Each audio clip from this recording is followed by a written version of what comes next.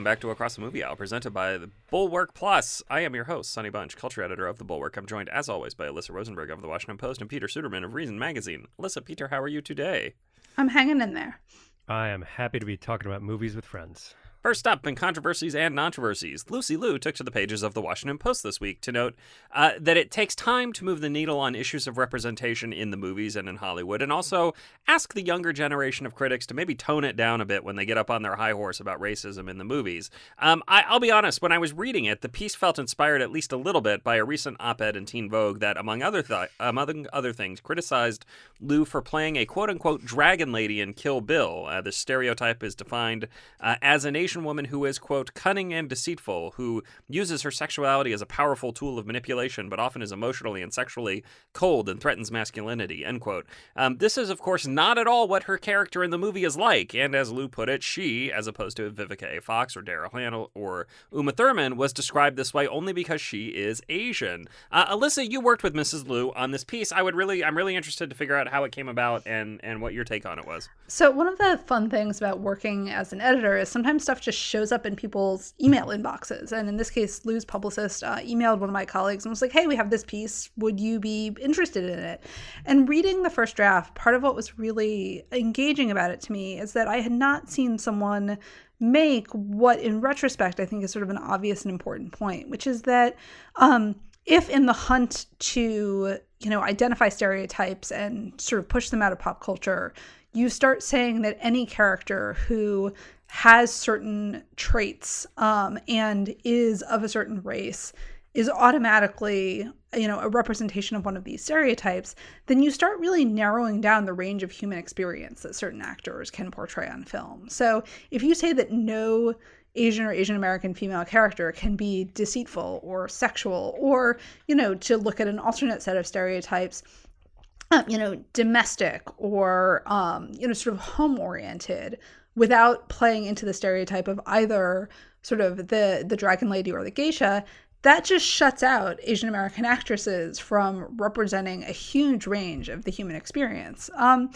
it was really interesting just spending time with her on the phone and over email, sort of working the piece to its final state. And just to hear from someone at that level of the industry talk about sort of what feels like progress for them. And I mean, I thought it was a really interesting piece, and it was really interesting to get to talk to her, especially since, women my age, like the Charlie's Angels movies were a huge touchdown when we were sort of preteens and young adults.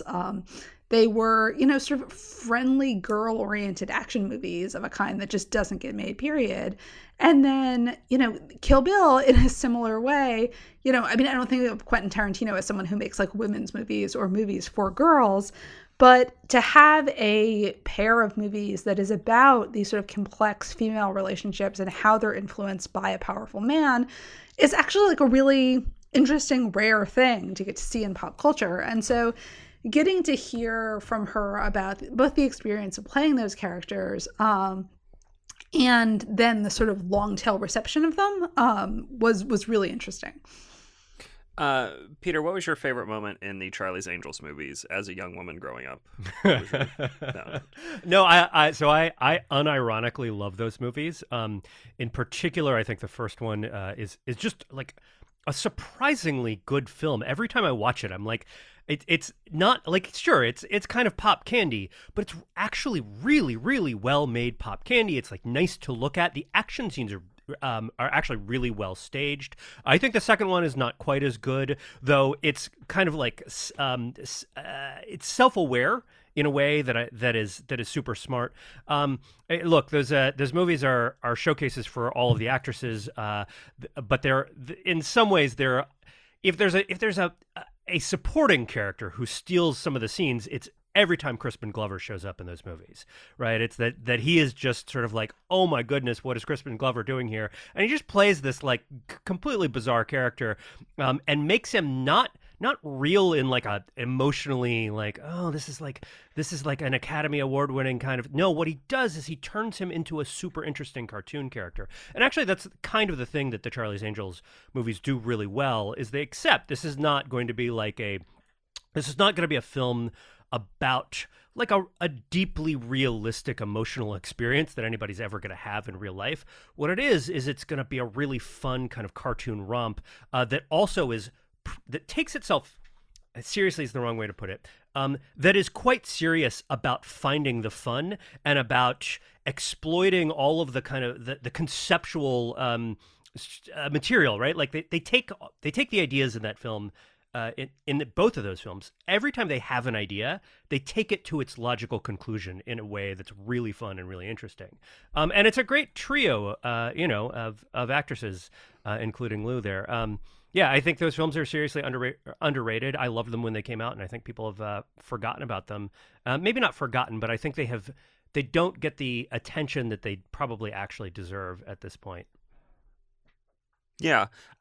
So Alyssa, I think that the kind of most interesting idea here, again, to drill down on this a little more, is the idea of what progress actually looks like. From the perspective of a progressive activist versus an actual actress who has to work within this system. I mean, how as you're working with her to kind of shape this piece, how did you help balance those two ideas? Well, it's interesting. I mean, this was not a piece where, there are some opinion pieces that are just straight arguments, right? And this is a more impressionistic piece than a lot of the ones that we run in the opinion section. And, it can stand as an argument piece because of the stature of the person writing it, which I think is not something people who are pitching opinion sections kind of inherently understand. But it was also, I mean, as someone who writes on the sort of more progressive end of the criticism spectrum, I kind of viewed it as just sort of almost a reportorial experience for me. I'm not trying to get her to argue with the author of that Teen Vogue piece or even necessarily with an entire school of critics.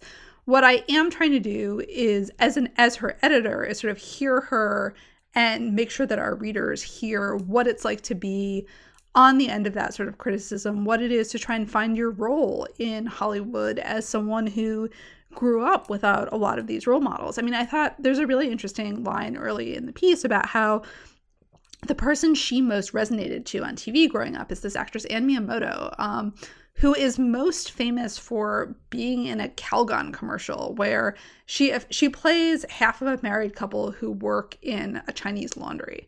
And her husband is sort of out front selling the customers on the idea that like there's some like ancient Chinese secret that goes into the laundry they're doing that makes them a better laundromat, that makes them a better dry cleaner than everyone else. And Miyamoto's character pops up and is like, it's not an ancient Chinese secret, it's Calgon. And, that's the kind of thing that like would feel really ephemeral to a lot of white people watching that commercial. Critics today might even look at the sort of invocation of the like ancient Chinese secret, which I'm putting in air quotes, and see a stereotype. But what Lou saw was someone who was bucking that stereotype, was in a commercial that was about how Asian Americans or Asian immigrants navigate sort of white perceptions of them.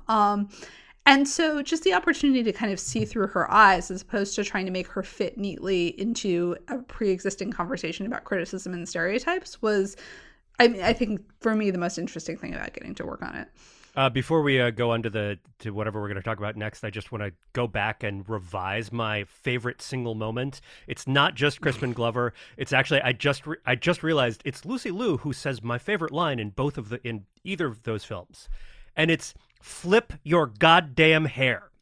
And it's like there's such a crazily memorable rhythm to the way she says it. I think about that line all the time. And in some ways, like, it's now just sort of off in the ether as like a Charlie's Angels line. But no, it's Lucy Liu, and it's Lucy Liu who said it perfectly in a way that like makes me think, oh yeah, man, if I had long hair, I would just flip the shit out of my hair right now. She's great in it. And like that line actually sticks out to me. And like, I think about it a lot. What is the kind of takeaway from her column, do we think? What is it aimed at? Here's I guess what I'm most curious about. Do we think that this is aimed at Hollywood? Do we think it is aimed at viewers, or do we think it is aimed at critics? Because I think the piece is doing three different things depending on who the specific target audience is.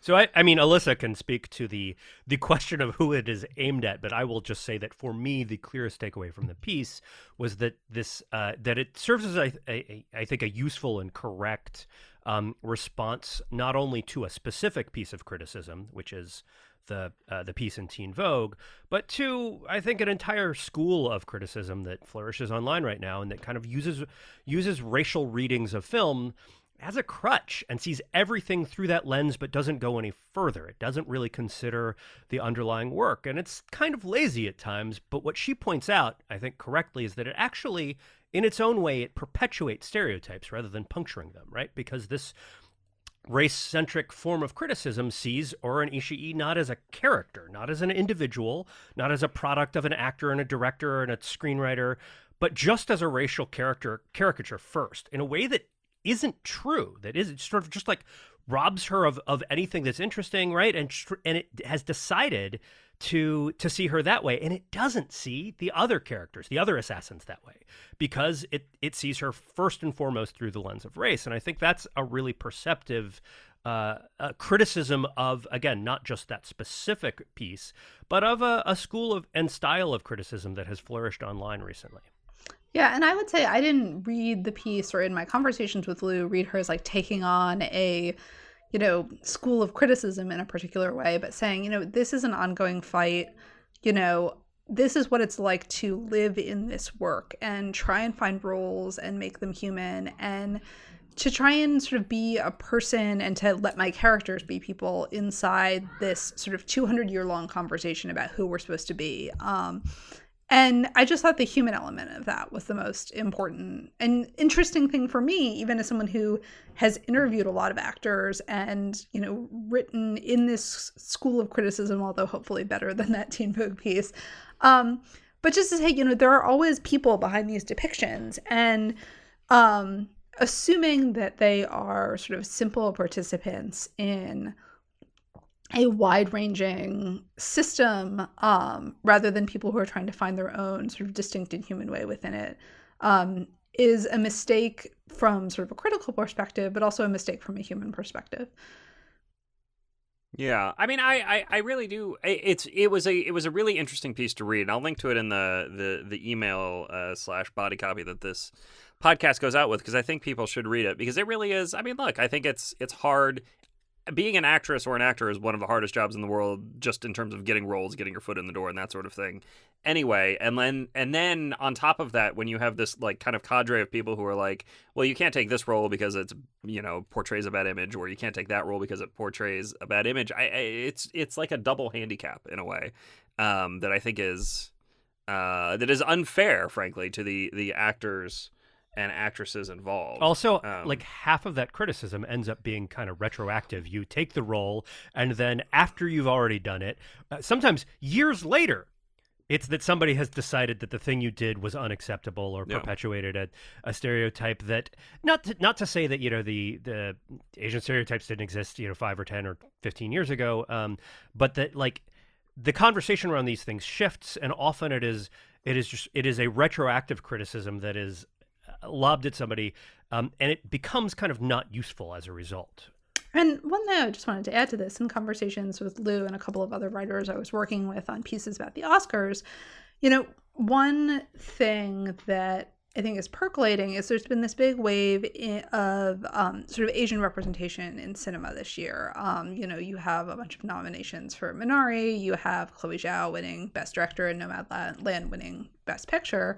And I think there's been a tendency to conflate Asian and Asian American representation, when in fact those experiences are not identical, and the perspectives are not the same. It's not just that Asian is an incredibly reductive term for a couple of billion people that who have wildly different cultural traditions, histories, languages, religious practices.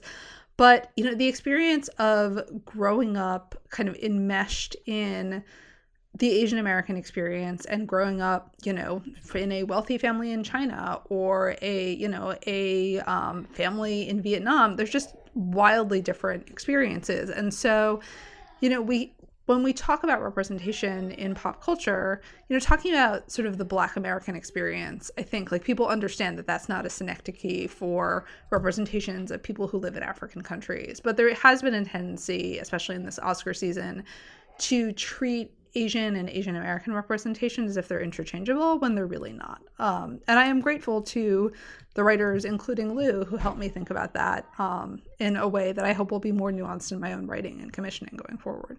Yeah.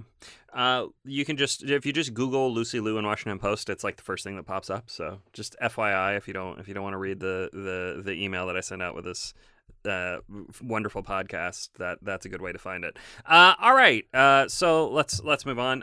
If you enjoy the show, and who doesn't, it's great. Make sure to head over to atma.thebulwark.com, where we'll have a special members only bonus episode looking ahead to better times with the MCU's return to theaters. We're gonna be talking about the MCU's rollout of their slate of films. They announced something like 7 million movies this day, and they had a nice little trailer style video out with crowd reactions at Avengers movies and a tear-jerking voiceover from Stan Lee, the dearly departed Stan Lee. So we'll be talking about that and kind of what Marvel and Disney's actual endgame here is with theaters, because I will be honest, a little bit more skeptical I am than that video probably wants us to be. So head over to atma.thebulwark.com. We'll get you that special episode. All right, and now on to the main event. Without Remorse, Paramount and Amazon's latest attempt to mine the bibliography of Tom Clancy in the hopes of coming up with a new great franchise. Without Remorse stars Michael B. Jordan as John Clark, a Navy SEAL whose team is tricked by the CIA into attacking a Russian safe house in Aleppo during the Syrian civil war. After coming home, members of Clark's team are killed by a team of Russians, as is Clark's very, very pregnant wife. Clark's very pregnant wife dies, as does their unborn child, and Clark decides to get revenge by figuring out who set them up, why, and how best to kill them without, well, you know. What the trailers promised was something like John Wick by way of Jack Ryan, an espionage thriller written by the great Taylor Sheridan that featured an unstoppable killing machine wreaking vengeance in the response to the death of a loved one. And what we got was something much more boring than that. As I noted in my review, it's not just that Without Remorse is predictable, though the film is that. It's not just that the script from Sheridan and Will Staples is a reheated mishmash of well-worn agitprop about the military-industrial complex's various iniquities, though it is that. And it's not just that Michael B. Jordan doesn't quite sell the grief-racked John, or that I don't quite buy former model Jodie Turner-Smith as the leader of a SEAL team, though he cannot and I do not. The biggest issue with this movie is that it's just incredibly visually dull. There's one really decent set piece in the middle of the movie that involves a plane crash in the ocean and an effort to rescue some gear for the mission before it sinks to the bottom of the ocean. Other than that, the whole thing is flat, rote. The fights are cut rather than choreographed. It just feels blah. Blah. That is how I would describe it. And if it's a movie that feels like a TV show, well, there's a reason for that. Director Stefano Salimo, who also directed the visually underwhelming Sicario sequel, Day of the Soldado, is an Italian director of TV shows. I don't know. I try to find something positive about every movie, but I just have nothing particularly good to say about this picture. Peter, judging from your review, you seem to like Jordan in this, despite the fact that he is actually not very good in it. What am I missing? Prove me wrong. Yeah, I think you're wrong on this. I mean, like the best moment in the movie to me was there's a brief interlude that makes really not very much sense in the overall context of the story and just sort of seems to be there because they wanted Michael B. Jordan's character first to kill a Russian diplomat, and then they had to kind of have some consequences in there. So he ends up in jail for like 8 minutes of the movie. And in the jail sequence, he ends up fighting off like a battalion of SWAT armored, jail police. And the warm up to that is the best moment in the movie because the director isn't really doing anything. The screenwriters aren't trying to do anything. There's no sort of storytelling happening. There's just Michael B. Jordan and his incredible physical presence trying to pump as much energy into himself and the character and the scene as possible. And for about 2 minutes, as he just strips down and creates like boxing gloves on his knuckles so that to protect his hands because he knows he's about to go through some really through a whole bunch of armored police, and like rips and comes very close to like ripping the sink off of the wall. Right, eventually it does get ripped off the wall when some of the cops come in. For about 2 minutes, the movie is great to watch because Michael B. Jordan is just a great screen presence who has an incredible physical persona, right? He doesn't even need to, it's not that he necessarily delivers these bad lines. The movie is so filled with bad dialogue.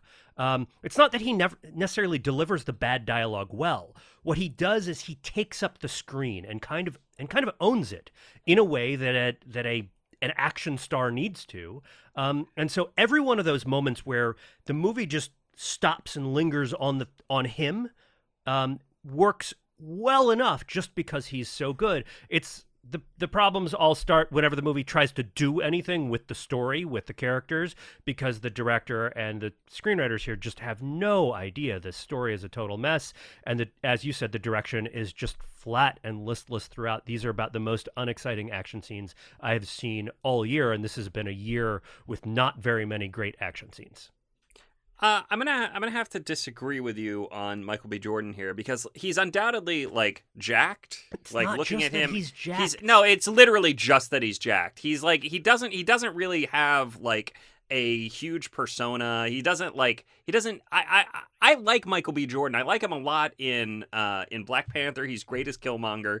I like him in the Creed movies, though. He's a little bland in that, but like fine, it's fine. He's like a perfect. Wrong. He's really not bland in Creed. He's fine. He's totally fine. But in this movie, he's just big.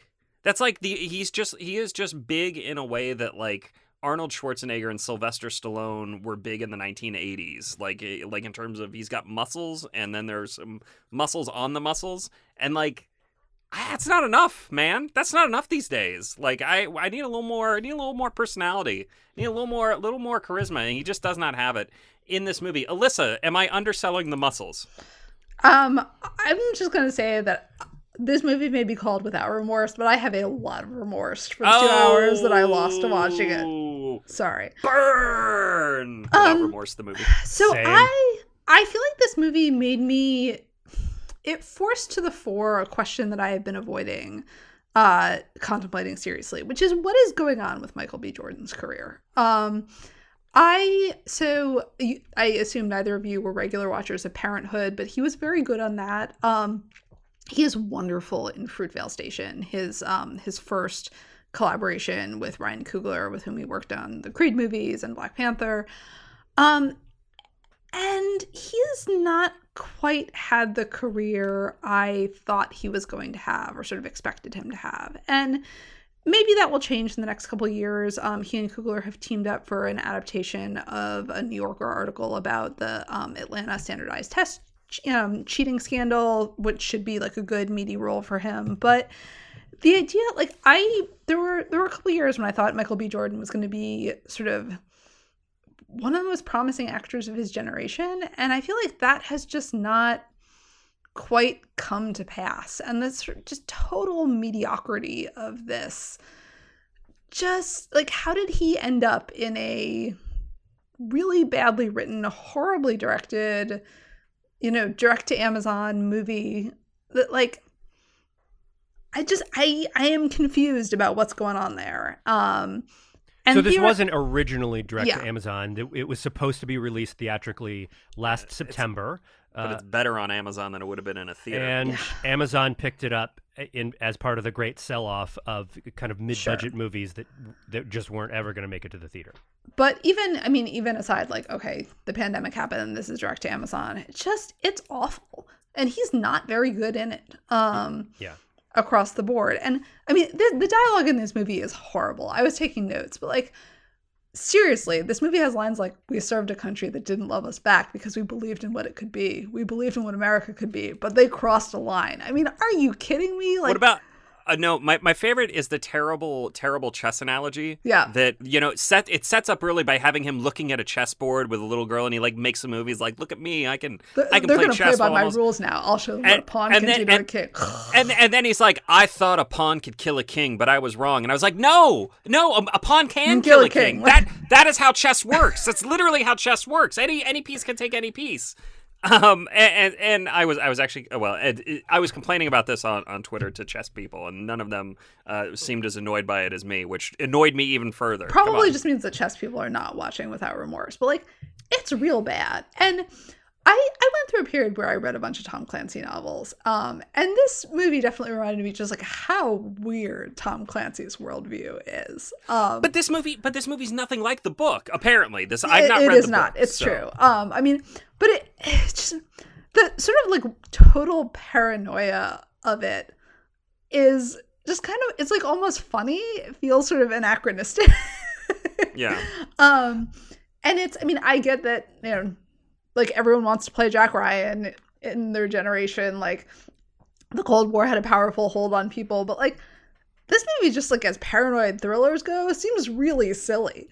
I mean, in addition to making me question Michael B. Jordan, it makes me question Taylor Sheridan, because this script is awful. Well, he rewrote he rewrote a script that actually started with Akiva Goldsman, and who doesn't have a credit on the screenplay here, but I believe is still listed in one of the producer tranches. I could be mistaken about that. The other writer is a video game writer. Yeah, so. But it's still awful, right? I mean, I think it was just look. I think it was it was doomed from the beginning, and Taylor Sheridan may not have been able to do much within the parameters that were given. But there is not a good or memorable line in this entire movie. I agree with that. What about Guy Pearce's gurgled monologue at the end about how we needed to have an enemy, and no enemy was as big as Russia during the Cold War, and that's what the military-industrial complex is good for. Yeah, it's making jobs. We gotta make all the jobs, people. So I will say it's not a good line, but it is at least a little bit memorable, when he says, who won World War II, it wasn't the generals or the admirals, it was the economists. And then he explains that like it was Keynesian stimulus that like brought us out of the recession. This is not really true. It's a popular myth, but it is like telling, it's like Reason the one magazine thing, weighing in. It's the one thing, right, that like that the movie sort of gets kind of right, is that some DC bureaucrat dipshit would believe that and try to start a war based on a completely ahistorical understanding of World War II economics. I do, to bring it back to Jordan, who I will continue to defend here, the thing that he does consistently badly is that outside of Ryan Coogler, he doesn't pick good directors and good projects. And if you look at, he was in Fantastic Four in 2015, the Josh Trank version of it, that was just an utter disaster from the beginning. I mean, that production is one of the most troubled productions of the last decade in Hollywood, and the movie is maybe the worst superhero movie of the modern era. And he signed on to it thinking that he was going to get himself involved in a new Fantastic Four franchise. And he clearly did the same thing here. Like, one of the craziest and dumbest elements of this movie is that there is a post-credit scene that teases a sequel, as if anyone, like a Rainbow Six sequel. I believe this is supposed to be a diptych with Rainbow Six, and there's no way that this crew is going to be brought back for a sequel. And yet everybody involved thought that this was going to be a movie that was going to launch a franchise. And it's just a completely crazy idea that Jordan clearly bought into. And I think he doesn't seem to be somebody who, maybe it's his representatives, maybe it's his particular taste, maybe it's just the choice of roles that Hollywood is offering to him. But outside of his work with Ryan Coogler, who I think is a really excellent director and writer, and who seems to know how to sort of give Michael B. Jordan the roles that he excels in, Jordan is not picking directors and projects that are clearly going to go anywhere. And I think this time, it's one thing to go with Josh Trank in Fantastic Four after Josh Trank is when he is a hot young director, and when Fantastic Four is a sort of big thing, that's in the works. But there's no reason to think that the Day of the Soldado guy is going to do a great Tom Clancy movie. There's just no reason at all. Another Taylor Sheridan written movie, by the way. which is can I talk about something I didn't really talk about in my review because I didn't have room to, and I don't know the character well enough to say one way or the other whether or not this characterization makes sense. But when we have seen this character pop up in other venues, when he is played by Liev Schreiber in Sum of All Fears, I believe it's the same character, right? And when he is played by Willem Dafoe in Clear and Present Danger, the character is much sneakier than Michael B. Jordan is in this movie. He's like an actual, kind of like slip in behind the scenes, knife a guy, get out sort of character. And in this, he's just like, I'm going to shoot everyone. I'm going to shoot lots. I'm going to go up to the roof of this Russian apartment building, and I'm going to shoot everyone in the Russian police department to escape and help my friends get out of harm's way. And I just think there's no tension to it. I mean, it's like I mentioned John Wick earlier because I like the idea of like this kind of, unstoppable killing machine who also like has some fluidity and motion to it, and there's none of that here. There's just shooting. It's like cutting and shooting and cutting and shooting. He does have the plan to take a tow truck and drive it into the car at Dulles. Also, don't forget that's not sneaky at all. He like drives the tow truck in there, and then he pours gasoline all over the car and lights it on fire and jumps into the car. He's like, all right, now I'm gonna shoot you.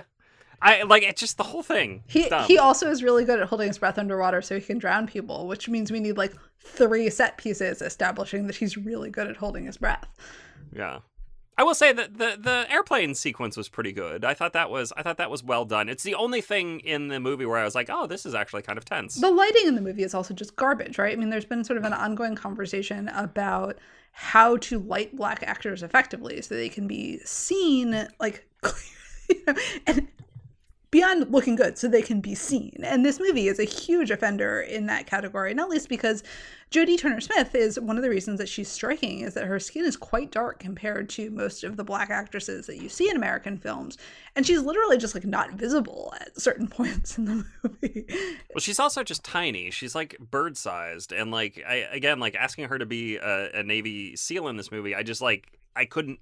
I rarely have this problem, but I just couldn't do it. There are so many things that are wrong with it. I don't know. I try to say something. I try to find something positive to say about every movie, and I guess the best I can do is like that airplane sequence wasn't terrible. I didn't love it.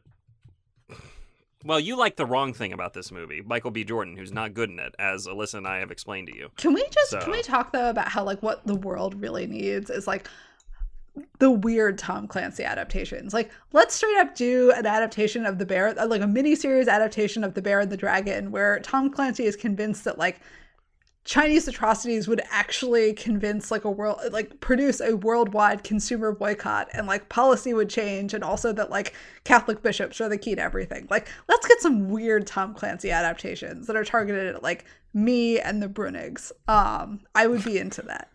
Well, there's Clear and Present Danger, which like has as an idea at the end of it that people would care if the president ordered, the killing of a bunch of drug lords in South America. He'd probably win re-election by 30 points. It's really funny the extent to which you look back at Tom Clancy and he seems simultaneously paranoid and like incredibly naive about American policy. It's like, I mean, his consistent belief that like people would care about things, like, no. Yeah. Not and granted, he was writing in a different time when kind of discourse around politics and in particular national security was very different. And also he was, and captured is too strong a word, but he was, especially towards the later part of his career, pretty influenced by the perceptions within the actual national security industrial complex, right? Like of course. He communicated with and consulted with, CIA and military folks, and they shared some of these. I won't say that he was simply an avatar or just a funnel for